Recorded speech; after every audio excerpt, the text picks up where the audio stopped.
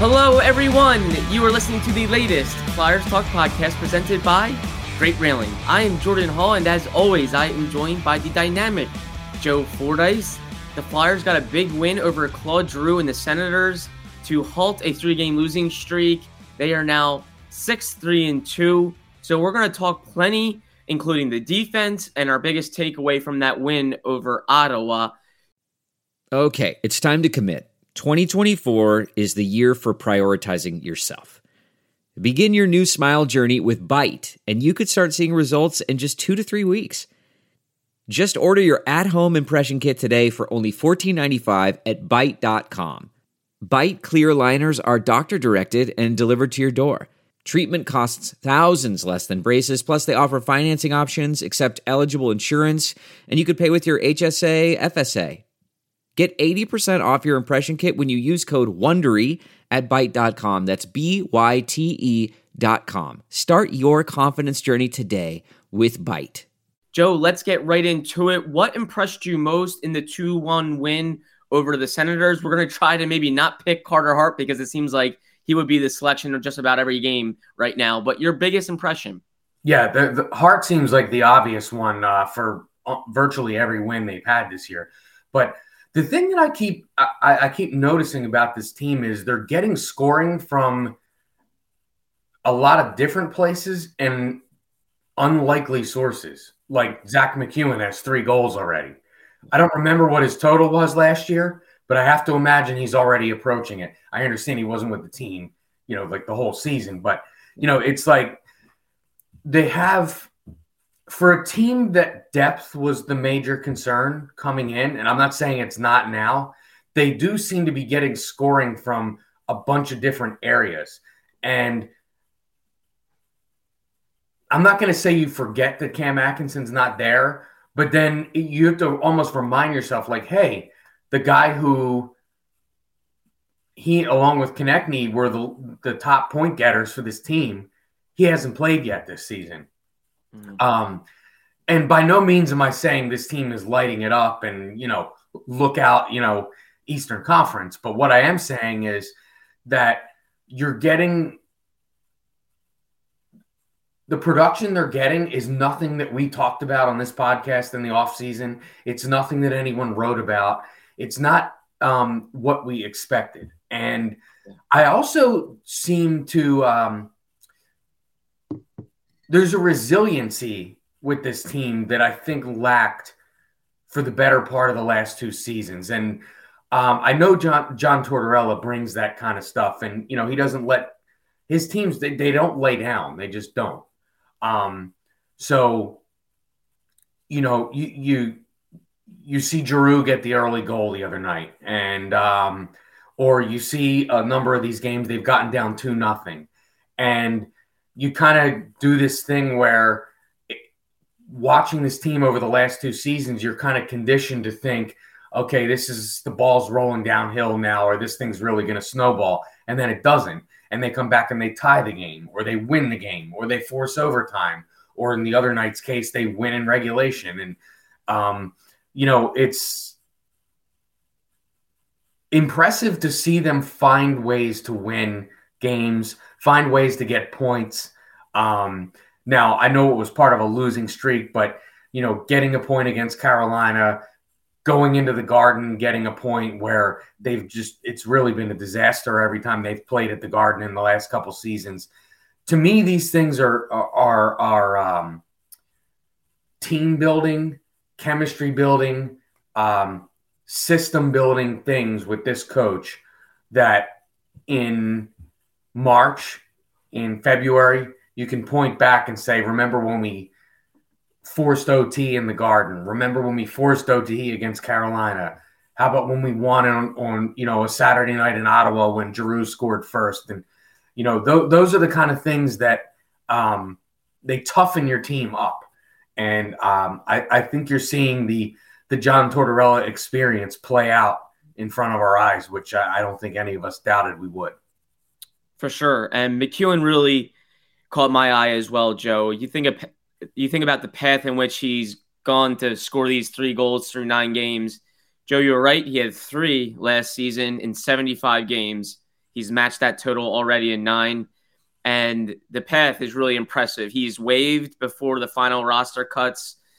He goes down the Lehigh Valley. He has to work his way back up here. Once he gets in the lineup, he immediately proves he belongs on the 4th line. He's actually getting power play time now. He has climbed in the lineup. He's actually played up as well. So kudos to him. I mean, like, that's not a lot of guys could have gone down the Lehigh Valley and been ticked off that they didn't make the final roster. They could have taken a while to get back up here. He gets back up here immediately when they need help, and is really rewarding John Tortorella's decision to bring him back up here. He's had a good attitude, and the secondary scoring is what they need. They need scoring by committee. John Tortorella has said it. The entire team has said it. Players are starting to say it, which tells you Tortorella has probably relayed that message to his team that we're going to score by committee. And guys like Zach McEwen need to fuel that. They need to chip in when it matters. And game-winning goal in Ottawa is certainly when it matters. And 3 goals through 9 games, impressive stuff from Zach McEwen. And really, yeah, they're getting it from just about everyone, but they do have leaders, and that's important. Travis Konechny leads the team in scoring. I think you needed to see that early in the season, that he was going to be a guy that would be one of your go-to, if not your best scorer early. Kevin Hayes has, I think, answered the bell in terms of leadership, being one of the top playmakers on the team. So you're getting leadership and guys that should be scoring, and you're getting some good scoring by committee too. I think those are good signs. Yeah, and the thing is, what I was saying about the Tortorella experience, and understandably, Travis Konechny is playing very well. Kevin Hayes is playing very well. But it doesn't matter if your name's Kevin Hayes, Travis Konechny, Joel Farabee, or Zach McEwen. If you're playing and playing well, you're going to play up in the lineup. You're going to play on the power play. To me, it would have been unheard of last year to have Zach McEwen playing on the power play. Yeah. It just wouldn't have happened. But this coach is different. This coach, and we've heard it from guys that have played for him in the past, Scott Hartnell, who I work with on virtually every game, he's said it. He said it on this podcast. He doesn't care if you're the top guy in the lineup or the bottom guy in the lineup. If you're playing well, you're gonna get rewarded with ice time, power play time, whatever the case may be. And we're seeing that play out in front of our eyes. But I agree with you, and particularly the way Hayes and Konechny have played since the game where they were benched for the 3rd period, to me has been impressive. And that is that's what this coach is all about. He's about accountability, and Travis Konechny's basically been shot out of a cannon since that happened. And not only scoring, but we saw him mixing it up at the end of the Toronto game the other night, sticking up for teammates. And obviously McEwen's a big guy in terms of that type of stuff too. So, what I see is a bunch of guys with leadership skills. There's leaders, and then there's other guys that all have seemingly leadership skills since this coach took over. And I think that's pretty impressive. Admittedly, too, I was concerned about how Hayes and Konechny would respond to that benching, not for character reasons, because I think they're 2 quality guys. I was concerned because they were playing really well, and I was wondering what it would do for their confidence. They're playing well, and suddenly they're sitting for the entire 3rd period in front of the home fans. What would happen? Would they come out and play the same way? To their credit, they've been very good since then, and I think that's a good sign, and it probably sends a good message to the entire roster that these 2 guys are still your guys. They didn't sulk. They didn't struggle. They got right back at it the next game, and the entire roster probably sees that. And you know what's interesting about that, too, is that I would say Kevin Hayes, after that game, did seem a little sulky and didn't say anything. Konechny said, okay, well, I was on the ice for the goals. So, that's probably what it was. John Tortorella wouldn't speak about what it was. And I found that to be an interesting tactic, because what we know of John Tortorella, I expected that night producing postgame that he was going to come out and say, Konechny did this, Hayes did this, blah, blah, blah. He didn't say specifically what it was. He let the players get asked about it. Konechny gave an answer. Hayes really didn't. But you haven't heard it come up since again. Mm-mm. And if Tortorella would have come out that night and said, Konechny stayed on the ice too long for that shift, you would have had people like me finding the video of the shift and doing it on pregame and breaking it down. And then you'd have people tracking Travis Konechny's shifts. And don't get me wrong, I'm not saying that's what it was, but I'm saying if he said that's what it was, it would linger and it wouldn't go away. This has now gone away because he didn't say what it was. Yeah. I mean, he was asked to assess their performance that night, and he said it sucked, but it wasn't specific. And I think that's allowed it to go away. Of course, their play has allowed it to go away as well. Yeah, and I talked to Kevin Hayes one of the following days after practice, and he said he didn't seek out John Tortorella. He said if it was maybe game 30 or in that range, maybe he's going to talk to a coach if this continues. But he knew it was early. He knew Tortorella was probably trying to send a message, and the message got through. He said he didn't have to go seek out the coach. He knew what it was. He knew why he sat. He probably didn't like the way Hayes and Konechny played, and he wanted to send a message. They all moved on, and impressively so, because they're still scoring. They're still doing what they need to do. It did not linger, and that was important. And the thing too is, if you bench a guy if you bench guys like Zach McEwen or Nick Seeler, and I'm not saying these guys have done anything to be benched, but if you bench those guys like that play down in the lineup, the message is not really felt throughout the entire dressing room. When you bench guys like Hayes and Konechny, and that night in particular, they were down a forward because that was the game that JVR got hurt in. Mm-hmm. That was really, to me, a message. And maybe it had to do with those two individual players. Maybe it had to do with a bigger team issue. I don't know. But what I do know is it made headlines because of the two players that it was that got benched. And, message received so far. Yep. Flyers Talk is brought to you by Great Railing. Stop into Great Railing for the highest quality and lowest prices on all your railing, decking, and fencing needs. Joe, another noticeable thing with the Flyers right now is they have some good competition on defense. That's never a bad thing. Folks in hockey always say depth on defense is very much like gold. You want it. You don't want injured bodies. You want guys that are competing for that final spot. And the Flyers definitely have that right now. Justin Braun sat on the second game of the back-to-back set between the Rangers and the Leafs. He sat in Toronto. And then the next night, Braun was back in the lineup, and Ristolainen came out. Not the next night, but the next game. So they have a little bit of maybe a rotation going on with their defensemen. John Tortorella said not long ago that he didn't really feel like any of the defensemen deserved to sit right now. So he knew he had a good problem on his hands. Joe, in your mind, if you have to have a defenseman sit at least consistently coming up here, who would it be and why? To me, I think it's Igor Zamula. I see him doing some things, and I'm not sure he's fully ready for a NHL slate yet. And quite frankly, I don't know that he entered the season expecting to play. I'm not saying he wasn't prepared to, but I'm not sure that he entered the season expecting to play on the regular. And that would be my reason, because the other guys here, Seeler played a ton last season.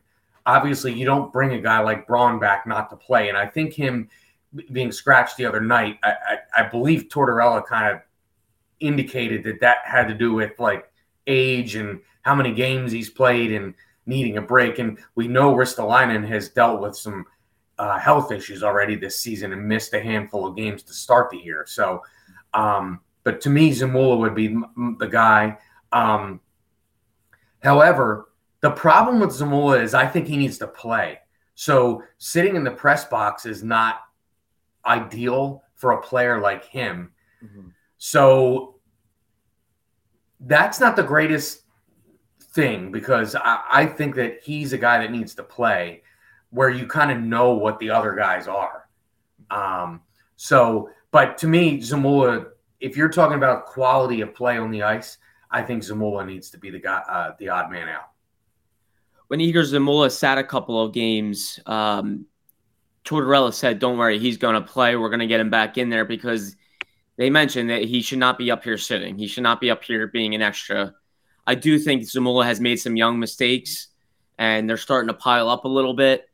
And that's okay. A young defenseman, he's learning the game at this level. There's so much upside, and Tortorella realizes the upside. And there's times where I see his upside, and I'm like, wow, the Flyers need that. The Flyers need some of his puck-moving abilities, his ability to create some offense.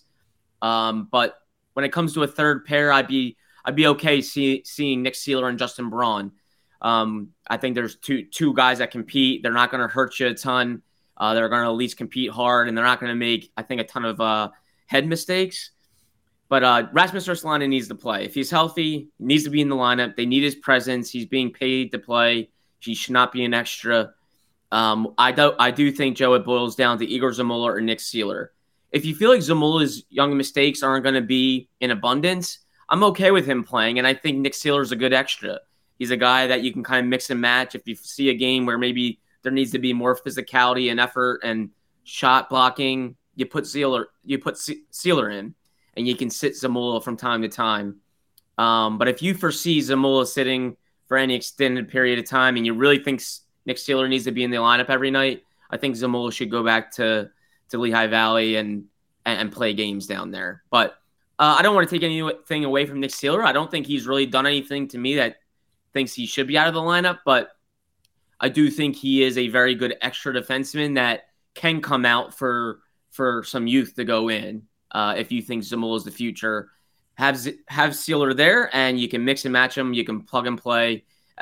Very good seventh defenseman in my mind, Joe. Yeah, to me, like I was just saying, we know what Nick Seeler is. Nick Seeler knows who Nick Seeler is. So, I don't.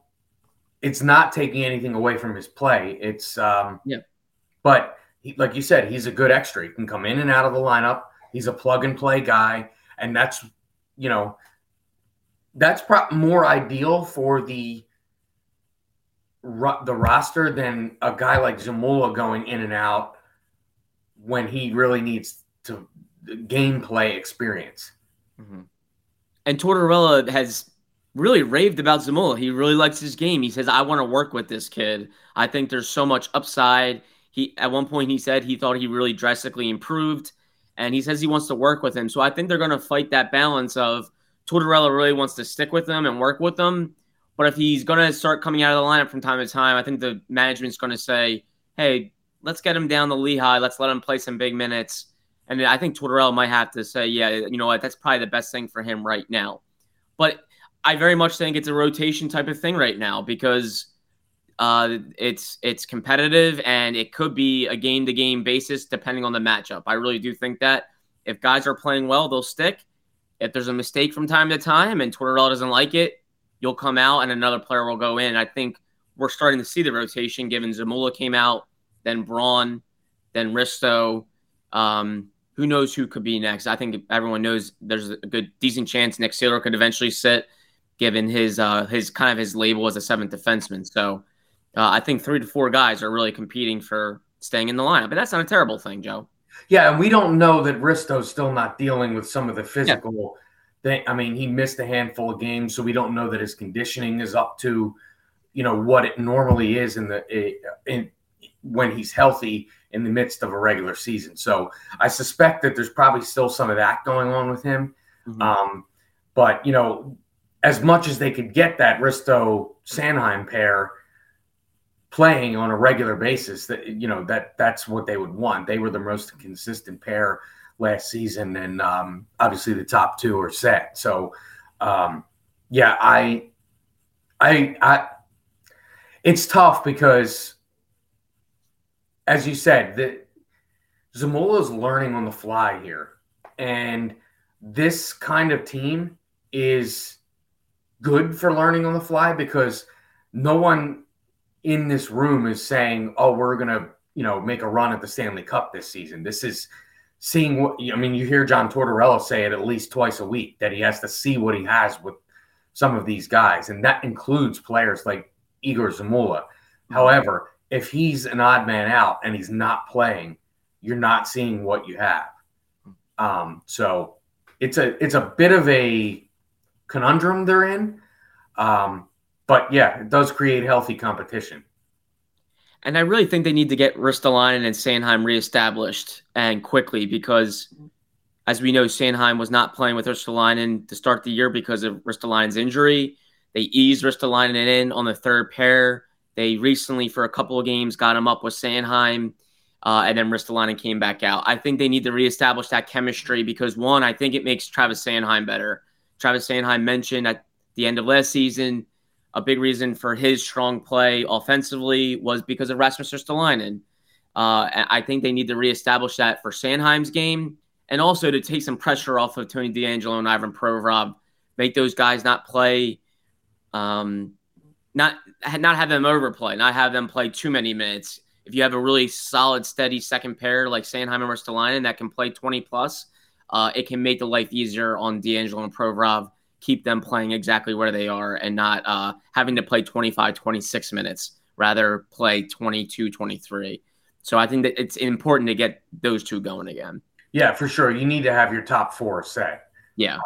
You can't have guys coming in and out of the lineup with your top four. That's a third. That has to be a third pair thing. Absolutely. Well, there's still a ton to evaluate here as the Flyers move through November. We're going to learn more and more about this team, more and more about John Tortorella and how he's getting this team to play through injuries, through its youth and its inexperience. But right now, 6-3-2, I think a lot of people probably would have taken that at this point of the season. But we'll have plenty more to see. The Flyers are back at it on Tuesday at home against the Blues. The game is on NBC Sports Philadelphia. You can catch pre- and post-game live, produced by our very own Joe Fordyce. Joe, thank you so much. Great seeing you. Great chatting with you. A big thank you to Ben Berry, our podcast producer and guru, for always being flexible with our time. And Flyers fans, of course, as always, thank you for listening to the latest Flyers Talk podcast presented by Great Railing. Wherever you get your podcasts, please rate and listen, and we can't wait to talk to you next time.